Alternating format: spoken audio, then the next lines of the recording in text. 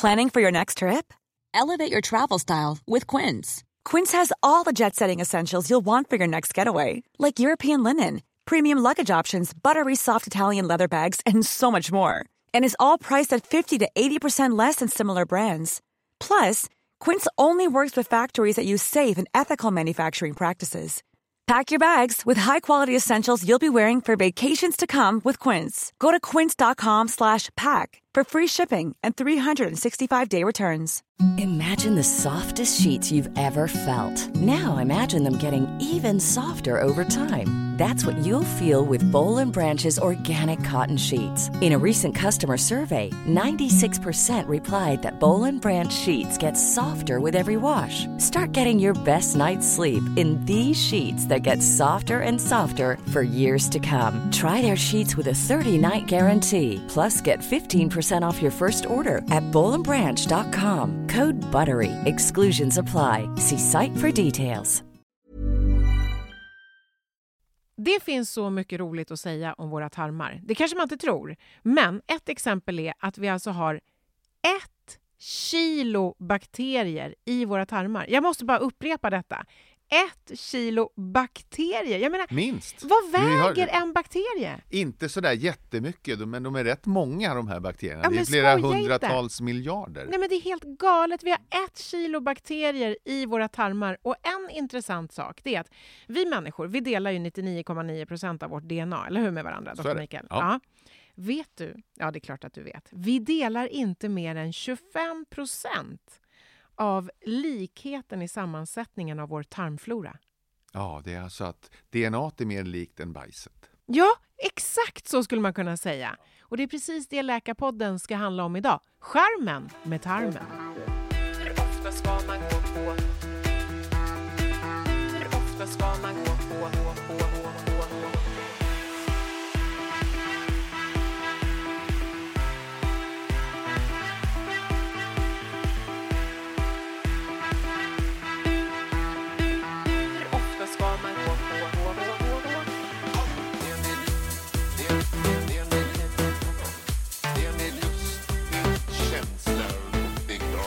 Och avslutningsvis, så här är det. Dr. Mikael, ja. Hur kan skärmen vara så Nej. Hur kan skärmen vara så intressant? Hur kan tarmen vara så intressant? Ja, det är vår kunskap om den tilltar. Och jag tänker tillbaka lite på vad vi har gjort här i Läkarpodden. Vi har sitter här och pratar om enskilda sjukdomar och olika organ. Och ju mer vi pratar och ju längre vi kommer i det här, desto mer ser vi hur saker hänger ihop. Och tarmen har jättemycket med resten av vår hälsa att göra. Ja, och det är ju framförallt som vi hör varenda gång i det här immunologiska systemet. Det som påverkar oss, alltså vårt försvar mot omgivningens alla faror och hur vi hanterar liksom vår värld. Ja. Och det gör vi då, det gör vi inte med ett organ i taget, utan saker hänger ihop. För jag vet inte, för några program sen pratade vi om huden, då var det kroppens största organ och man pratar om att det väger 2 kilo. Och ibland så säger man att tarmfloran är kroppens största organ. Och det är 1-2 kilo rena bakterier. Man undrar ju hur kan det vara och hur kan det hänga ihop så här. Men det här är det. Och den här lever sitt eget liv. Det är alltså en föränderlig massa. Men visst blir man helt fascinerad över att kroppen funkar så bra som den gör ändå. När man tänker på varenda liten superliten bakterie som liksom hänger ihop med allt annat. Ja, som en del i det stora hela. Ja, de här olika systemen är fantastiska. Men därför är det ju inte konstigt att det av och till går fel också. Nej, men precis, det gör det ju. Men man får ju en helt annan respekt för kroppen om man inser om man liksom någon gång bara skänker en tacksamhetens tanke till att det funkar så bra som det gör. Ja. Eller, men visst är det så att man forskar mer och mer, har jag läst någonstans, just kring tarmen och tarmfloran och bakterierna, bajset liksom. Ja. För att det betyder så mycket för vår hälsa. Ja, så är det verkligen. Men jag tror att man forskar i större grupper, rent generellt så kan man säga att man forskar i större grupper, och det blir mer och mer slående hur saker hänger ihop. Vi har pratat om inflammation, kronisk inflammation, och där är immunsystemet väldigt aktivt. Tarmen är ju det mest immunologiska aktivt immunologiska organ som vi har. Så Vänta, stopp. Vad betyder det egentligen? Du menar, jag tolkar det som att du menar att tarmen är den som har mest att göra med vårt immunförsvar. Ja, precis. Det har effekter på allting annat. Och det är, för att ta några exempel bara som för att visa att det hänger ihop. Det är den här kroniska inflammationen. Vi har den i huden när man pratar om hudsjukdomar. Vi har den i tarmen när man pratar om inflammationssjukdomar där. Vi har den vad det gäller hjärt-kärlsjukdomar. Vi har inflammation i kärlväggar där de här åderförkalkningsplacken och förträngningarna sätter sig. Därför det finns en irritation. Och allt det här hänger ihop med immunsystemet som då aktiveras, som föds och börjar och moduleras om i tarmen. Till stor del beroende på vad vi stoppar i oss. Men vet du, Dr. Mikael, då tänker jag så här, du brukar ju vara så himla, negativ mot till exempel olika typer av kosthållningsprogram. Ska vi kalla det för det? Eller dieter då, om man säger så. Ja. Du brukar vara så här, nej men LCHF, alltså att man äter nästan inga kolhydrater med mycket fett, det är inte bra. Du tycker att man ska äta liksom lite mitt i lagom tallriksmodellen hela tiden allihopa. Men kan det inte vara så då, om det är så att vi är så olika i våran tarmflora och om det är så att det påverkar vår hälsa så mycket, kan det inte vara så att för vissa så är det superbra att hålla en viss diet? Ja, men vad skönt att du säger det. För vissa är det superbra och då ska ju de göra det. Men det är därför det är det jag menar, att man ska inte köra ner sina idéer i halsen på alla människor då, utan låta den enskilde individen välja. Och det kan mycket väl, alltså det är nog så, det finns olika mediciner, olika förhållningssätt för olika personer. Och låt det så vara. Sen finns det en normalvariant. Många människor landar inom på samma ställe vad som är normal mat eller näringsintag och inte. Med ganska små variationer. Och ett av skälen till att jag har vänt mig emot många av de här sakerna som du tar upp, det är det här fenomenet att om en grej, ett läkemedel, en medicin, en kosttillskott, ett födoämne är bra för oss, så måste det dubbla av det vara dubbelt så bra. Eller 10 stycken apelsiner är 10 gånger så bra. Eller om jag tränar dubbelt så hårt så blir jag dubbelt så stark. Den här typen av resonemang är felaktigt. Det fungerar inte på det sättet. Och då tycker jag att har man en grupp, jag har ätit jag har 22 olika dieter till exempel. Och LCHF, nu får den klä skott för mycket här. Men det är för att det är ett enkelt exempel. Ja. Och det är det enda som passar mig. Ja, men då har du ju testat och kommit fram. Men att dra den slutsatsen att då är det bra för alla. Det är där man begår ett fel. Okej, men då vänder jag på frågan, för det tror jag nog att det kan man nog förstå och vara med på det du säger nu. Men om jag vänder på frågan så här, kan man påverka sin hälsa med sin kost? Ja, absolut, det kan man med säkerhet. Kan man påverka sjukdom med sin kost? Kan man bli friskare från sjukdom med sin kost? Absolut. Precis. Sen vet vi ju, då tar vi bort från födoämnesallergier och att man ska låta bli att äta det man är allergisk emot och sånt där. Men det kan man absolut. Och det vet man ganska väl. För att det finns ju specifika då tarmsymptom. Det är ju alltså med uppkördhet, alltså bullrighet, gaser. Det kan ju bero på att man inte kan hantera de födoämnen som man får i sig och så bildas det gas av bakterierna, så kan man inte ta hand om det. Eller att man slemhinnan mår dåligt, alltså den som innerklädseln på tarmen, och då blir det fart på tarmen, då får man diarré och då rinner det ur en. De tillstånden är ju välkända. Det är ju inte bra att ha diarré eller att vara uppkörd eller sånt där. Men det varierar ju från person till person vad man tål och inte tål. Och där finns det ju allmänna råd att göra. Att man kan ta vilka exempel som helst, de gäller inte för andra. Det mest konkreta exemplet hade vi väl senast när vi pratade om hud, som vi nu vet också är ett väldigt immunologiskt aktivt organ. Om man ska säga 90% av psoriasispatienterna mår bra av ljus och ultraviolett strålning och 10% mår dåligt. Då ska inte alla ha det. Så att, och det är lika så. Men det kan vara värt att testa om det är väldigt många som mår bra. Och det var bara ett exempel från ett annat organ. Och då kan man säga att om man mår bra av apelsiner eller någon form av frön eller något kolhydrater till exempel då, eller olika former av kolhydrater. Vi kommer att komma in och prata om probiotika och prebiotika och vad de här är. Jag har ingen aning om vad det är, men vi kommer väl dit då. Ja, det gör vi. Och vad som är bra och dåligt. Alltså. Där vet man på ett ungefär vad man ska börja och testa sig fram till. Och det tycker jag är helt naturligt. Men sen just det här devisen att samma modell för alla människor. Nej, det tycker jag verkligen inte. Men det har vi ju bevis för nu när vi vet att 75% av vår bakterieflora i tarmen ser olika ut. Så att det är ju en majoritet. Men om vi börjar med tarmfloran och tarmbakterier och så här, vad är det vi pratar om exakt? Vi pratar om ungefär 1000 olika arter av olika bakterier. Och de här bakterierna, de är ju av godo. Är det som är i tarmen? Förlåt. Inuti tarmen. Hur lång är tarmen? Den är 7-8 meter ungefär. Det finns olika uppgifter, men alltså... Vet du hur långt det är? Ja. Alltså det är typ 8 stycken till det. Ja, nästan. Ja. Och så kommer tjocktarmen till det också. Men och själva stjärten. Ja. Men du, okej, så vi pratar om en 7-8 meter lång tarm med tusentals olika bakterier. Men man kan säga att 90% av den här består av en 30-40 arter. Kanske ännu fler. Så att variationen, det finns väldigt många, men den stora bulken är 30-40 sorters bakterier. Sen finns det då 960 andra som förekommer lite mindre, om man uttrycker sig så. Okej, men alla de här bakterierna, när man växer upp så får man ju höra så här, nej, akta dig, då kommer det bakterier, det är ju någonting dåligt. Ja.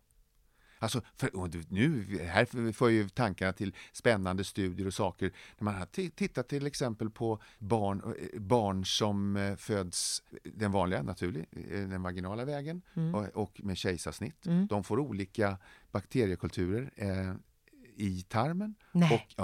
Och då är det en ökad sjuklighet för de som föds med kejsarsnitt. Nej. Därför att man får alltså inte från bakterier ifrån slidan till exempel, framförallt då, och en del kommer väl från ändtarmen också.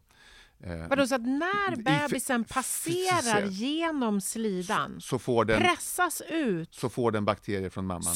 Så bara slämmas det på en massa bakterier på kroppen som liksom tillgodogörs i spädbarnets kropp. Tidigt, och då får du alltså en... Men det är ju bara utanpå, det ligger ju bara utanpå. Men det kommer in och det kommer ju in.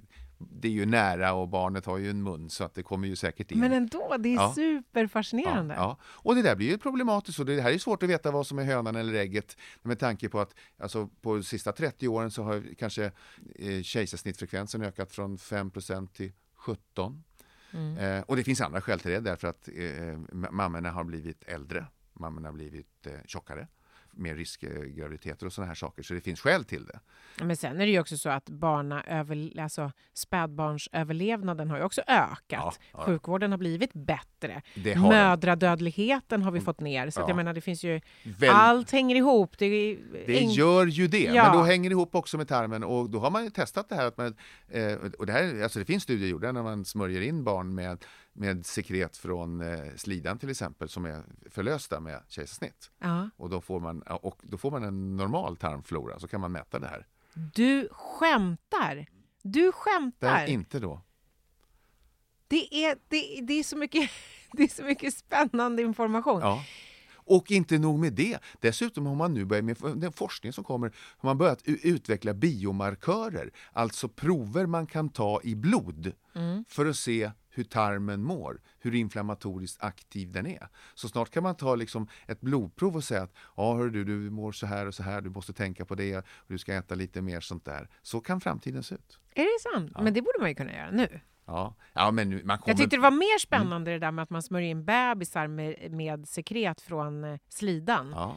För att de ska få bakteriefloran. Ja, det är så spännande. För, det blir ju ibland, det finns ju skämt kring det här. Och jag vet inte om man får raljera på det här, men då får väl kanske klippa bort det. Men det var en av de roligare grejerna som Robin Williams sa. Han sa någonting om it's very odd or peculiar that they have a waste plant so close to an entertainment area. Och det finns ett skäl till det.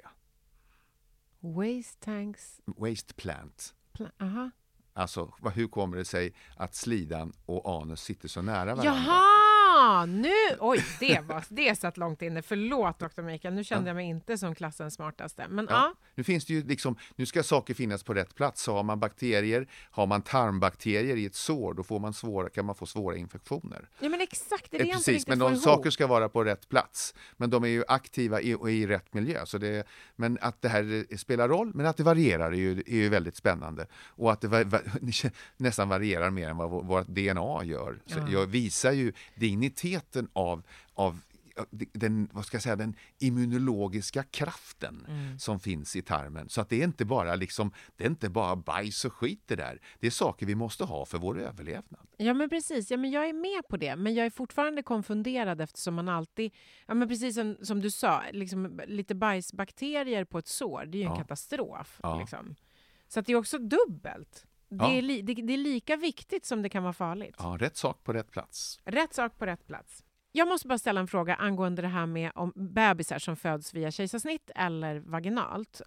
Då har ju de olika tarmfloror då på grund av hur de har förlösts. Ja, i alla fall i det korta perspektivet om man kollar det som första månaden och så. Okej, men rättar det där till sig sen? För du sa att det barn som föds med kejsarsnitt blir sjukligare. Ja, alltså i det korta perspektivet så finns det en del som talar för att det är på det sättet. Men det där det justerar till sig. Det beror också på lite på vilket sätt och hur man umgås med barnet framöver. Så det är så många faktorer. Är det större risk för tidig död och sånt där? Nej, det är det inte. Så har man i alla fall inte vetenskapligt kunnat visa. Men man kan visa att bara genom på vilket sätt man förlöses så påverkar det vår bakterieflora. Och det är väldigt intressant. Vilket vittnar om den stora vikten av att ha det normalt och hur man kan störa det här. Allt ifrån åka på resor, ändra kosten, äta antibiotika i onödan när man som påverkar tarmen då jättemycket. Äta kött som har behandlats, djur som har behandlats med antibiotika som i sin tur förändrar våran mag-tarmflora. Man ska vara lite noggrannare kanske än vad vi har varit hittills.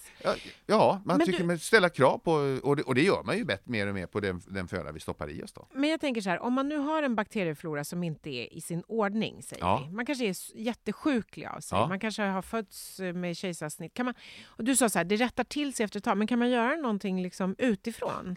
För att rätta, om du har en knasig tarmflora, kan du gå till doktorn och få den fixad? Kan man transplantera bajs? Är det du frågar? I alla fall är det jag hör. Aha. Och det håller man på med och kollar. Ja, alltså i det normalförlopp, kan ju vara svårt. Man måste ju veta att den som då ska ge bort sitt tarminnehåll är frisk. Det kan ju finnas baksidor med sånt där. Men i teorin är ju tanken god att man skulle kunna till personer som har en störd tarmflora komplettera med rätt bakterier. Vi har det i probiotika som till exempel mjölksyrekulturer och sånt här av olika sorter som en del tycker att är bra funkar. Och det kan det göra. Kanske har du en normalt fungerande tarm så behöver man ju inte överdosera det här heller. Så man kan ta en kapp. Burrow's furniture is built for the way you live.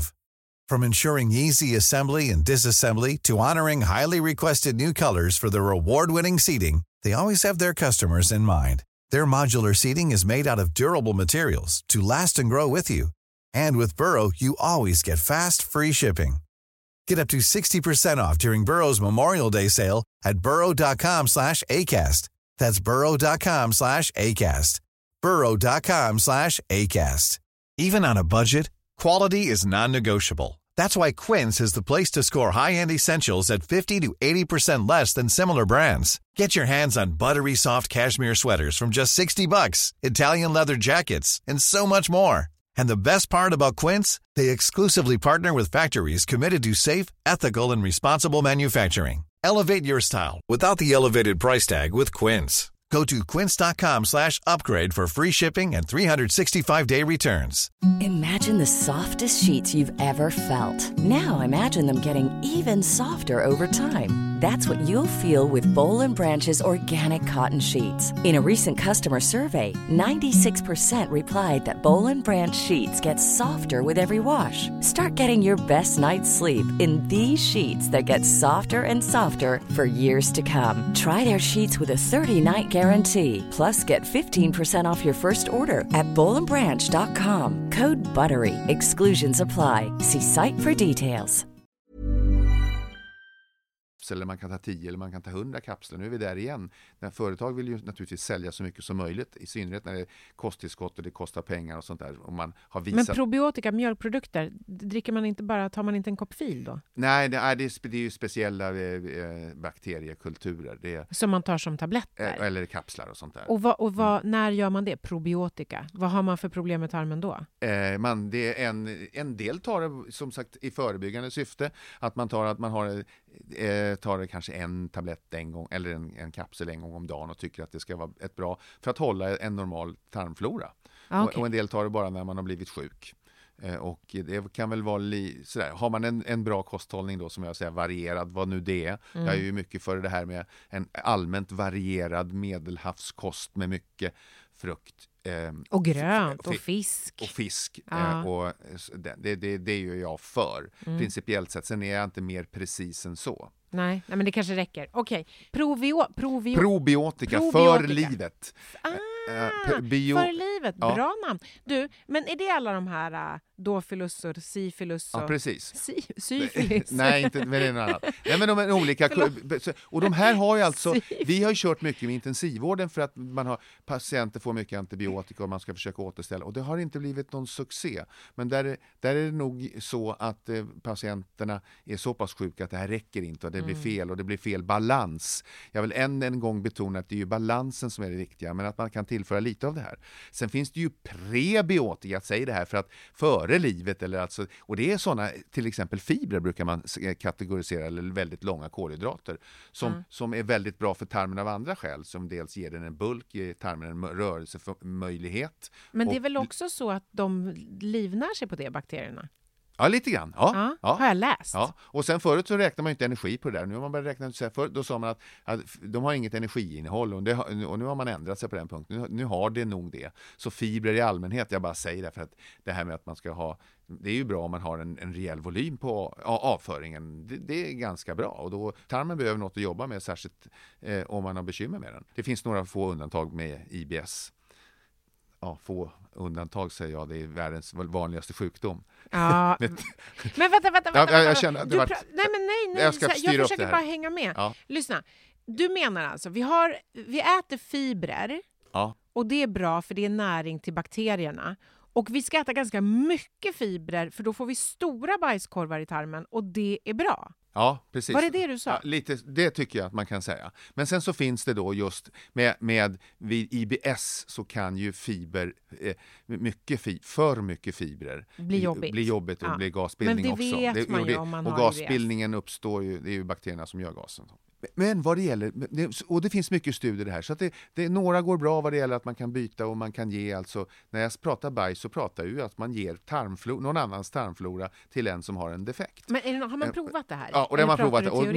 Nej, både och.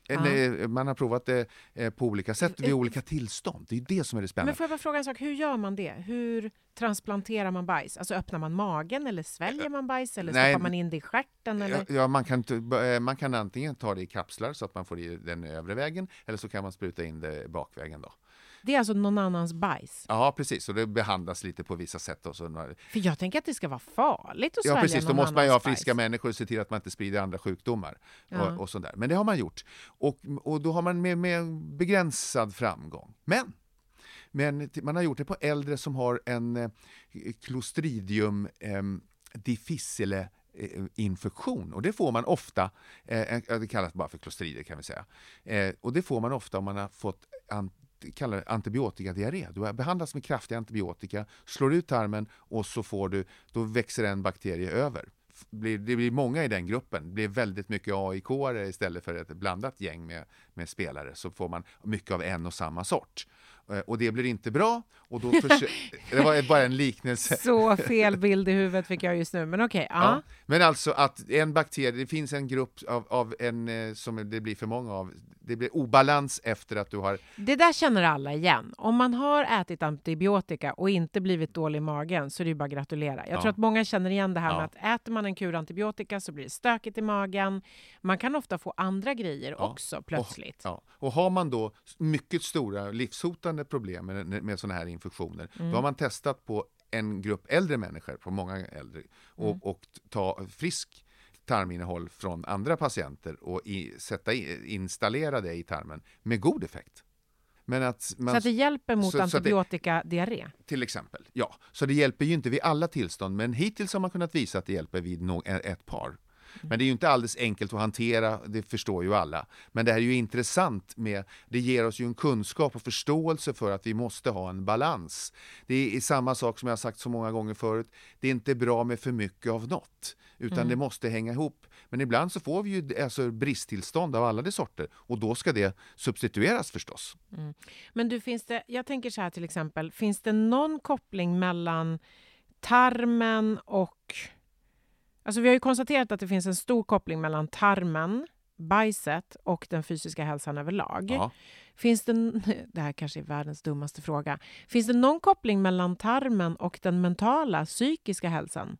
Om man har en dålig balans bland vad det gäller i bakteriefloran, kanske som en nyföding, du kommer inte ut den normala vägen, säger vi. Nu hårdare ett exempel, så att du första månaderna av ditt liv har en lite mer kronisk inflammation. Då finns det teorier där man tänker sig att den här kroniska inflammationen påverkar blod-hjärnbarriären. Du kan få alltså kronisk inflammation i hjärnan, och det finns ju flera tillstånd där man har kronisk inflammation som då ger ångest, depression, ADHD, som är alltså en förklaringsmodell varför det skulle finnas en överrepresentation vid de här tillstånden, som alltså där en systemsjukdom kan leda till en helt annan ett tillstånd.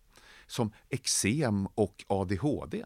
Inflammation ger en psykisk påverkan som var den du frågade efter.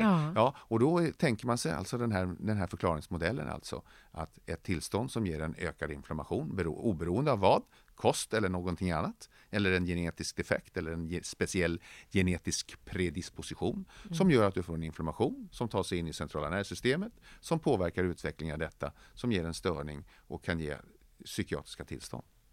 Så att, om man ska hårdra det, hur tarmen mår, det påverkar dels hur frisk man är, dels hur sjuk man är, men också olika egentligen, alltså det påverkar också den psykiska hälsan. Ja, det kan det mycket väl göra. Och då, som sagt, det finns många exempel på det här, dels med vad det gäller eksem och psoriasis, så att man finns en samsjuklighet då med inflammatoriska tarmsjukdomar som påverkar slemhinnan och ger dem bekymmer som till exempel vid ulcerös kolit eller Crohn. Men då borde man ju egentligen alltid, oavsett vad man har för symptom eller oavsett vilken sjukdom man drabbas av, så borde man ju alltid kolla hur tarmen mår. Ja, och det vet man ju om man har symptom då, så att säga.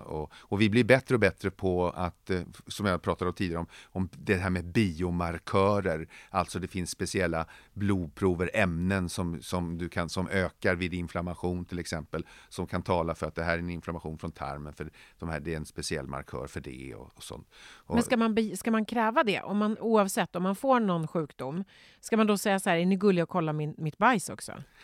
Ja, det ska man ju om man varit utomlands och det finns direkta infektionssjukdomar. Annars är det här mycket på forskningsplanet. Men det visar igen alltså den här, hur de olika organen hänger ihop och hur olika bajs innehåll och sammansättning av tarminnehåll, hur oerhört mycket det påverkar våra liv. Men kan man se på något sätt själv, genom att, alltså, innan man går så långt så att man frågar en doktor, kan man göra egna tolkningar av hur man mår Inte vet jag, genom att kolla in bajset Ja, till alltså exempel. det där har vi haft uppe förut och då kommer vi till distinkta sjukdomar som är lite, alltså då har vi en sjukdom som gör att du får en ökad, alltså ta kolera, alltså får en enormt ökad fart på genomströmningen. Då får man diarré. Och då får man svåra diarréer och vätskeförluster, så det kan man naturligtvis göra. Och äter man vissa saker så kan det forma bajset, eller om du har en skada på bukspottkörteln så får du vitt bajs.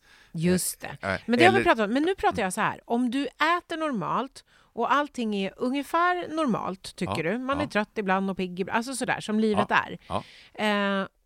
Men så vill man ändå liksom... Finns det någon så här facit för bajset? Alltså ett facitbajs, kan man säga så? Ja, alltså det där har pratats mycket om, just när i och med att man pratat om transplantation och överförande av tarminnehåll från en person till en annan, så har man försökt leta upp, alltså, vem är normal? Det bästa bajset, liksom. Ja, vem har det bästa bajset? Och det har man nu, och det finns lite regler för det där, och sammanställningen. Men det är ingenting som är satt i system, utan det är på forskningsplanet. Vad ska det innehålla? Vilka bakterietyper? Det för lite för långt, tror jag, det här programmet jag rabblar upp 30 olika bakterier som bör ingå. Men det är ingenting man kan se med blotta ögat. Nej, det är inte så att jag kan ta en span ner i toastolen Nej, det kan du inte. En dag men då och är bara det, så här, ser bra ut. Nej, men då kan du nog, nej, det kan du inte. Men du kommer väldigt långt genom att kolla konsistensen. Ja, men berätta då. Nej, men alltså, du ska inte vara absolut stenhård och det kommer kluttar eller du känner att du aldrig är färdig. Det ska inte vara blod, det ska inte vara svart, det ska inte vara rött. Det ska vara normal och det ska inte vara vatten och det ska inte vara blod. Det ser man ju direkt. Och då vet man att någonting är fel, men det måste inte, och det finns ju mediciner som gör det här och det finns sjukdomar som gör det här. Men i ett normalläge så ska det alltså vara helt medelmåttigt. Ja, just det. Då, Medelmjuk, medelhårt, medelstort, framförallt. medelfärg, medelbrunt. Ja, det vill säga det ska vara balans. Det ska vara biologisk balans. Det är ju det vi pratar om. Men man vet ju väldigt väl, liksom, det är väldigt sällan att jag mår toppen, men nu har jag sett skiten här och det här ser inte bra ut. Jo. Nej, men det förstår jag. Men jag tänkte det vore roligt om det fanns ett facitbajs. Men då är det bara liksom ett vanligt bajs då, kan man säga. Men om man då vill... Men det finns alltså... Man har ju letat upp såna här fantastiska på ryska och bulgariska steppen. Där de lever så länge, där de äter mycket yoghurt. Det här är ju, alltså det finns väl andra saker som varierar också. Det är som att det är bara yoghurt, annars är det exakt lika. Det är det här med studier, hur man jämför studier. Det är klart det finns andra förutsättningar också. Men här har man alltså tittat på att är det då man har som syrade födoämnen som är de speciellt bra i deras, gör det att man lever längre? Ja, det kanske det gör. Det skulle kunna vara så när man tittar på sådana här observationsstudier. Man förstår inte sambanden, men man bara ser att alltså, det var vad länge de levde. Vad kan det bero på?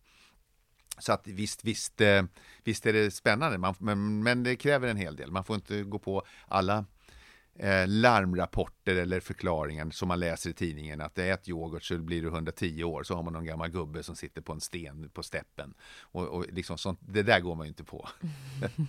Säg inte det. Du, hur kan vi själva påverka vår tarmflora?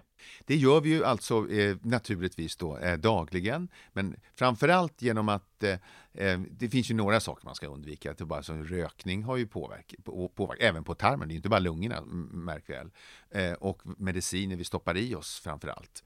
Och något som man vet så här i jultider, vad är det bästa sättet? Vad är det bästa jag kan göra då? Är det något jag kan stoppa i mig? Nej, men rör på dig. Har du käkat den där julmiddagen och vad ska jag nu ta? Jag ska ta en liten nubbe för att få igång matsmältningen. Ska jag ta lite någonting för att pigga upp och få sätta snurr på sakerna? Ta en promenad. Absolut det bästa. Men vadå, blir man bajsnödig då, eller? Ja, du får tarmens motilitet ökar, ja. Rörelsen, prepulsionen, peristaltiken stimuleras av fys. Så att om man har svårt för att bajsa, alltså det finns ju de som är förstoppade, tänker jag. Då. Om de går ut och går en lång promenix, hjälper det? Absolut. Vad bra. Varför är det ingen som har sagt det? Jo, men det måste jag ha gjort förut. Men det är fullständigt så. Så att det kan man vara väldigt säker på. Jag upprepar alltid. Jag skulle säga någonting annat som jag tyckte var spännande. Apropå, jag träffade ju en väldigt intressant person här om sisten. Hon hette Alice Svensson och var med i Idol 2008 tror jag det var. Och då visade sig, hade hon fått reda på sent om sidor att hon har en enäggstvilling i Vietnam. Ja, nu vet jag. Och då satt vi och pratade om det där, jag och Alice då. Och så här, kan du visa något kort på den här? Ja, det är visst. Och de såg inte speciellt lika ut. Och då tänkte jag, jaha, hon kanske inte har fattat det här. Hon verkar ju skärpt, men vet du vad enäggstvilling är? Och då tittar hon bara, hörru du, jag har full koll på det där faktiskt. Och så redogjorde hon för det, och hon har varit ut föremål och varit med i olika studier, pratat med läkare, genetiker om vad det var, för de blir ju intressanta som personer. Så att det var helt klarlagt att de är enäggstvillingar. Och så tittade jag på kortet, de var inte speciellt lika. Och hon var kortare då, systern. Men så ska det inte vara. Nej. Vad drar man då för slutsatser av detta? Jo, där ser man vad omgivningen kan göra av genetiskt identiska personer. Och då kommer omgivningen, och då kommer jag till matintaget, kosten i Vietnam och Sverige. Tarmflorans sammansättning är inte likadan. Är det inte spännande sånt här? Nej, men det är helt galet. Ja. För det ska ju vara så att enäggstvillingar det är ju samma genetiska uppsättning. Ja. Så de ska ju inte kunna bli olika långa, tänker jag. Nej, men det kan man ju om någon svälter, någon har ett annat. Såklart, ja men självklart. Ja. Och det vittnar återigen om kostens betydelse. Och andra, inte bara det, utan det finns ju andra, man kan ju frysa eller vara utsatt för föroreningar eller vad som helst. Va? Eller bli skadad eller vad som helst, självklart. Men ändå, kosten, är det din slutsats att det är den största enskilda påverkningsfaktor? Alltså det är en väldigt, precis, och då här är ju ett spännande fält då naturligtvis att se då hur varierar när vi nu har pratat om tarmflora och hur ser det ut här, vad är skillnaden från det ena till det andra och så vidare. Tänk att 7-8 meter bajstarm skulle kunna vara så spännande, Dr. Mikael, att prata om. Ja, det är kul. Alltså, det påverkar så mycket. Det påverkar vårt psyke, det påverkar vikten, det påverkar risken för vissa sjukdomar och förmodligen massa saker som vi inte ens vet om ännu detta år, 2017. Ja, som snart ska bli 2018, så ska vi inte passa på att önska alla ett gott nytt år. Ja, det gör vi. Ta hand om era tarmar, kompisar. Puss och kram! Kram så mycket! Even when we're on a budget, we still deserve nice things. Quince is a place to scoop up stunning high-end goods for 50 to 80% less than similar brands. They have buttery soft cashmere sweaters starting at $50, luxurious Italian leather bags, and so much more. Plus, Quince only works with factories that use safe, ethical, and responsible manufacturing. Get the high-end goods you'll love without the high price tag with Quince. Go to quince.com/style for free shipping and 365-day returns. Hi, I'm Daniel, founder of Pretty Litter. Did you know cats tend to hide symptoms of sickness and pain? I learned this the hard way after losing my cat, Gingy. So I created Pretty Litter, a health monitoring litter that helps detect early signs of illness by changing colors, saving you money and potentially your cat's life. Pretty Litter is veterinarian developed, and it's the easiest way to keep tabs on your fur baby's health right at home. Go to prettylitter.com and use code ACAST for 20% off your first order and a free cat toy. Terms and conditions apply. See site for details.